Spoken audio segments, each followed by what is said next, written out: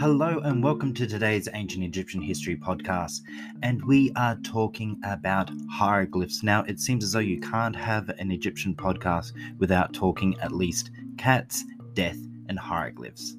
But namely today, we are talking about the decline of ancient Egyptian hieroglyphs. How did that come about? When did that happen? And when did they ultimately cease being used?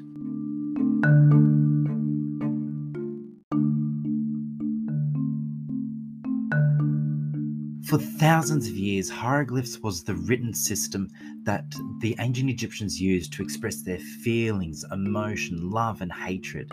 They used them to declare war and to make peace, and they used them to boast of their military conquest. These pictures that were inscribed on temple walls and tomb walls and written on papyrus encapsulated everything that made them who they were as ancient Egyptians. To them, hieroglyphs was not just writing, they were magic. They were alive and they could exert power. And they were so powerful and so alive that even hieroglyphs that described certain demons had to be cut in half to stop their magic. For thousands of years, hieroglyphs remained the only form of written communication in Egypt. However, when the country fell under foreign yoke, its dominance was challenged and it had to deal with new scripts. First it was the Persians, then it was followed by the Greeks, and finally by the Christians.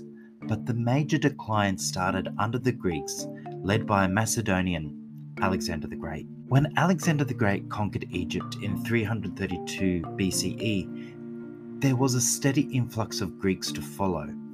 And as with all immigrants, they brought their own language and culture with them. So this meant that the Greeks in time were in a prime position to get their native language into power and slowly push out the native Egyptian tongue and written language.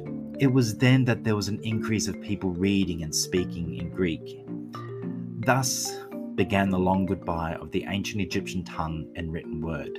This new introduced foreign language served with the Demotic script as an administrative medium and began to appear with hieroglyphic text on a number of monumental decrees, such as the Rosetta Stone and the Decree of Canopus. Still, at this time, all wasn't lost for hieroglyphs and the Egyptian tongue. They were still preserved alive within the temples. The temples still needed the hieroglyphs and the language to function, so that order could reign in the life of the Egyptians and in the afterlife. It can be likened to how Latin became the working language of the Catholic Church. Latin today is only really used within the Vatican and within the Catholic Church as a language. Ancient Egyptian and hieroglyphs had the same fate. They were really only used within the temples and within religious services. In time, the safe place of the temples could no longer protect and preserve the language and the hieroglyphs. The temples themselves were facing increased pressure from a new and upstart religion, the Christian faith. And it was in 312 AD that the first of two fatal blows was delivered against the ancient language and hieroglyphs. After centuries of persecution, Christianity became the official religion of the Roman Empire, and all other pagan religions and their practices were banned.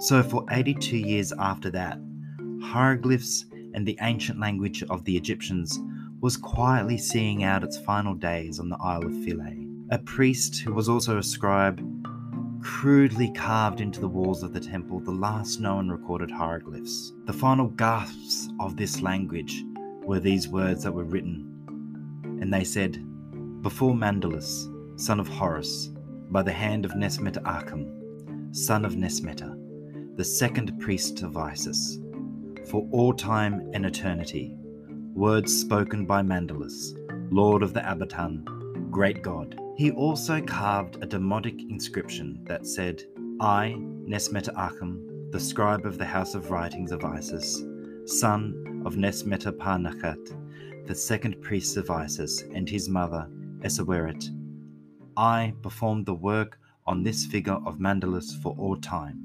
because he is fair of face towards me. Today, the birthday of Osiris, his dedication feast, year 110. Not long after these words were inscribed, there would be no one who could still read it. In 553 AD, the temple was finally closed, and with that, the last place that the language was spoken and these magical words were written. After it was closed, the temple was converted into a church and named after Saint Stephen. 2 centuries after this sad ending, the language was completely forgotten as Arabic, introduced by the Muslim conquest, became the official language. However, ghosts of the language still live on today in what is known as Coptic Egyptian, but even that is now seeing out its final days, as the population that speaks Coptic Egyptian is dwindling in size. A few demotic glyphs are still used, with the Greek alphabet added over time to the original Coptic Greek alphabet. So, when and how did Egyptian stop being the dominant language of Egypt? After successive foreign invasions and a new religion, the ancient language and spoken tongue saw out its final days on an island in the middle of the Nile.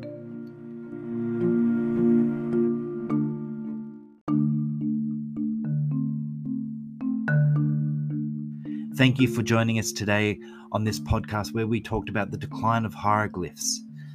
I hope you've learned something, and if you've enjoyed it, please subscribe. If you really enjoyed it, please tell your friends about it. And until next time, see ya.